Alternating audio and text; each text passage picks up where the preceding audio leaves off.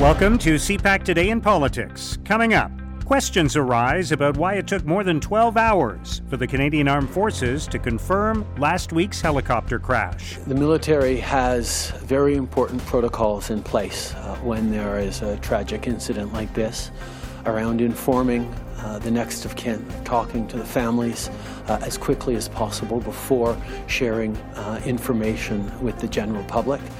All those protocols were followed. $252 million in federal funding is set aside to help Canada's farmers. Their safety is paramount. And as we move towards restarting parts of the economy, we must ensure proper measures are in place to continue to protect our workers. And is the drop in the number of positive COVID-19 tests in Canada a sign that the pandemic is easing off? The daily growth rate of cases is really slowing down. I think we've been saying on average about 3% daily growth now compared to much higher before. It's Wednesday, May the 6th. I'm Mark Sutcliffe. Let's get right to the top political stories this morning. I'm joined by author and op-ed columnist for the Chronicle Herald, Dan Legere. Dan, thank you for being with us. Thanks for calling, Mark.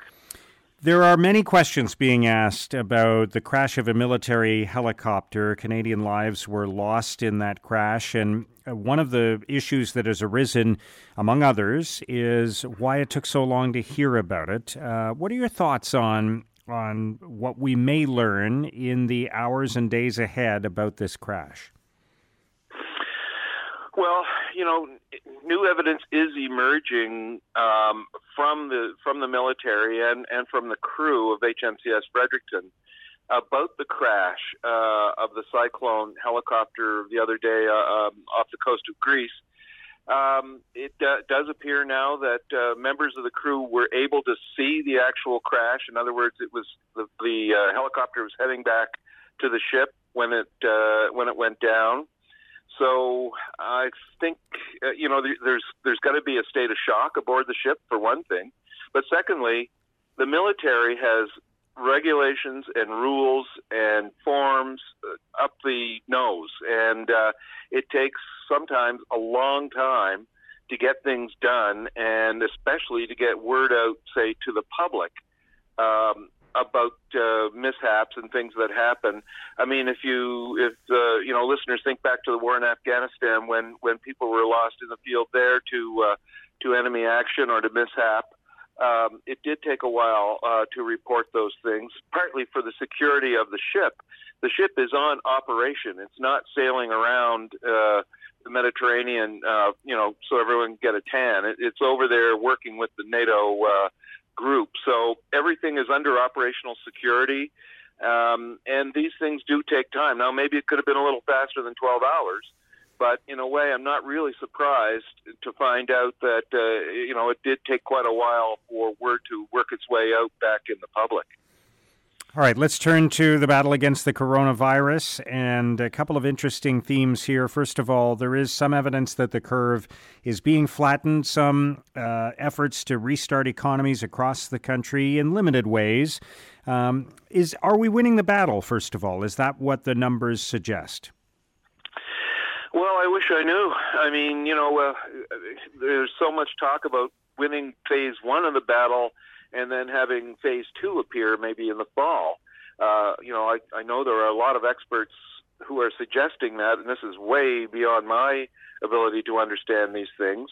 But if you take the way the public is behaving, I mean, there is a noisy, small but noisy minority of people who say this is just baloney, get out of the way, get everything back to work, and let the chips fall where they may. That's not really where Canadians are. Most Canadians support, according to a new poll, at least that the Canadian Press did this week, they seem to suggest that Canadians are willing to let their provincial governments and their municipalities and other regulators cautiously reopen the economy, step at a time, while trying to maintain public safety as much as possible. So, there are encouraging signs out there on the sort of the larger picture. I mean, also, like say provinces in Nova Scotia, which has got one of the highest infection rates and mortality rates in the country, but most of it all happening in one large senior citizens complex in Halifax. So there is progress being made in limiting it and corralling it in certain areas. But I don't think Canadians are really at the ramparts demanding that they just drop the restrictions and head back to normal. Yeah, and it'll be interesting to see the extent to which people choose to return to normal even when they're allowed to. And I know that there's been this whole side debate as well about whether or not the emergency response benefit is a disincentive to go back to work. The Conservatives have been alleging that some people will just stay home and take the government money instead of going back to their jobs. What do you think about that? Well, I think that's one of the dumbest political messages I've heard in a long time. I mean, if there's mass dislocation in the economy, massive dislocation, and if the government is there trying to hold the line and keeping people from losing their shirts, let alone their apartments or their houses, to claim that that's a big disincentive, to me, that's just dangerous talk. I mean, Andrew Scheer is becoming sort of infamous for making that comments about, this is a tranquilizer on the economy, et cetera. This is not the time to be saying stuff like that. If we get out through the end of this and we weren't having new cases and it just seemed like a bunch of, overcautious ninnies in Ottawa were preventing people from working and subsidizing laziness or whatever, but, no party has any proof that that's happening. And while I do believe that when you have that much money being sprayed around in the economy, some abuses will occur.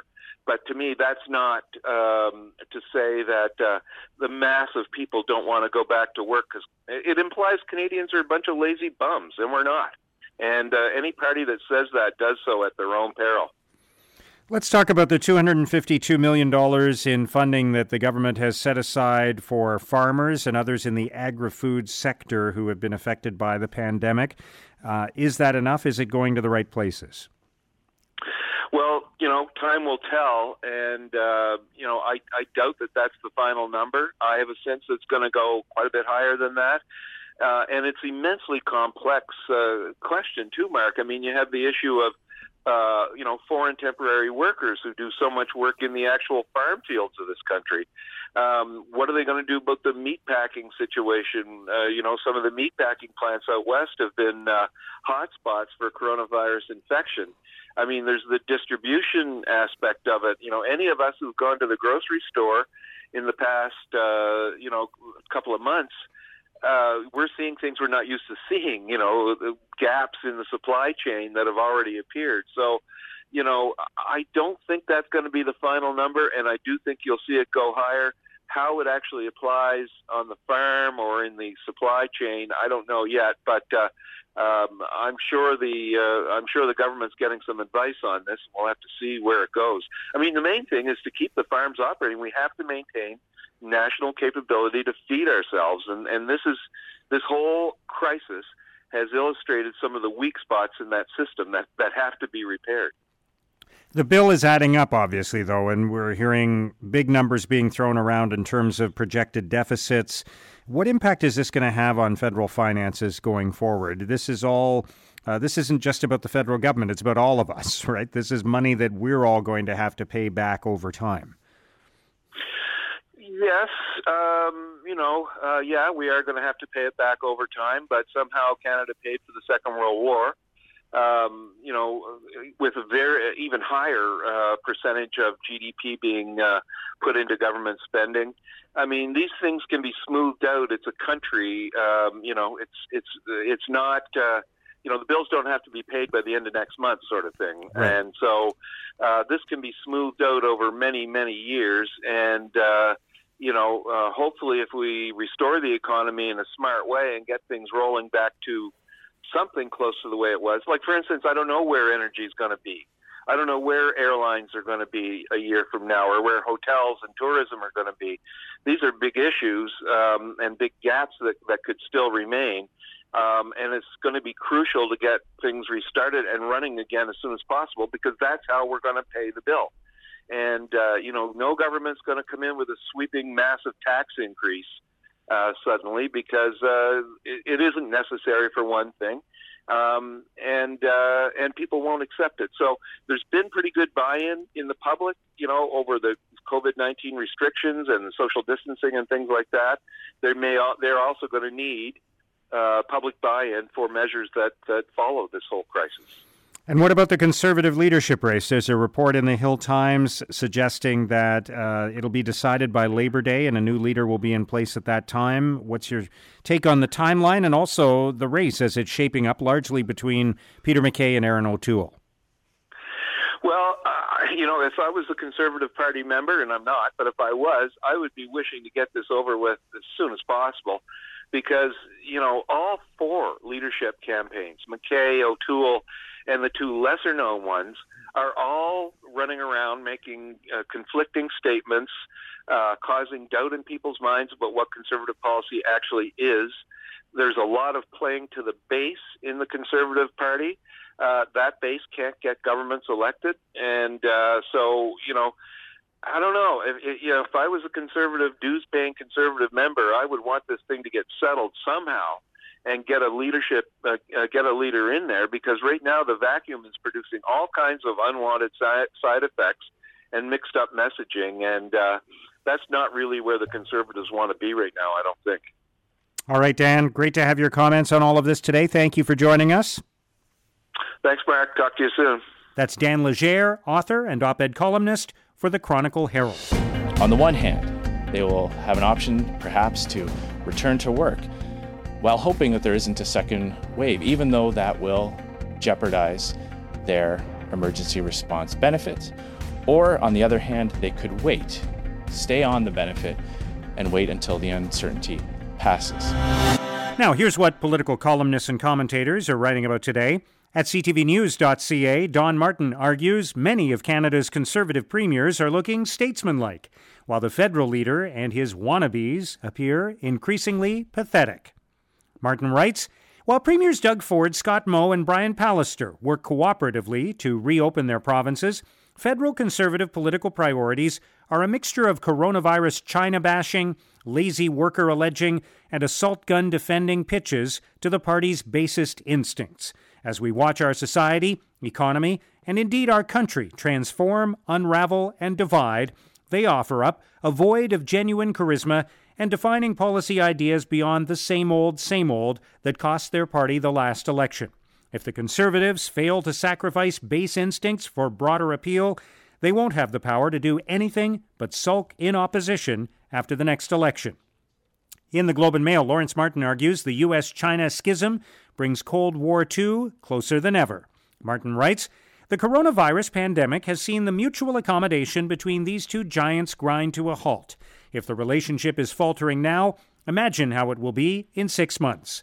The combination of the pandemic and political demands threatens to turn trade and tech tensions with China into a drawn-out confrontation for superiority, rivaling the U.S.-Soviet Cold War. Given that China is no economic weakling like the Soviets, the outcome would be far less certain. At National Newswatch, Glenn Pearson argues there are too many unknowns for us to plan for anything beyond the near future. Pearson writes, something new must emerge after COVID-19, but its success will depend on all those citizens pining for the beach, for reopened stores, and the next cruise deal. Many will be the same ones returning to minimum wage jobs with no benefits, a planet on the ropes, and little, if any, true pension prospects. We will all have to not only think differently, but be different as well. We must migrate from consumer to citizen and from anger to agency to shape the future we want. Now, here's what's coming up on Canada's political agenda. A repatriation ceremony will be held at CFB Trenton for the 6 Canadian Armed Forces members killed in a helicopter crash last week. And Green Party parliamentary leader Elizabeth May will hold a news conference in Ottawa. And that's CPAC Today in Politics for Wednesday, May the 6th. Tune into CPAC and CPAC.ca throughout the day today for coverage of the coronavirus crisis. Our podcast returns tomorrow morning. Have a great day.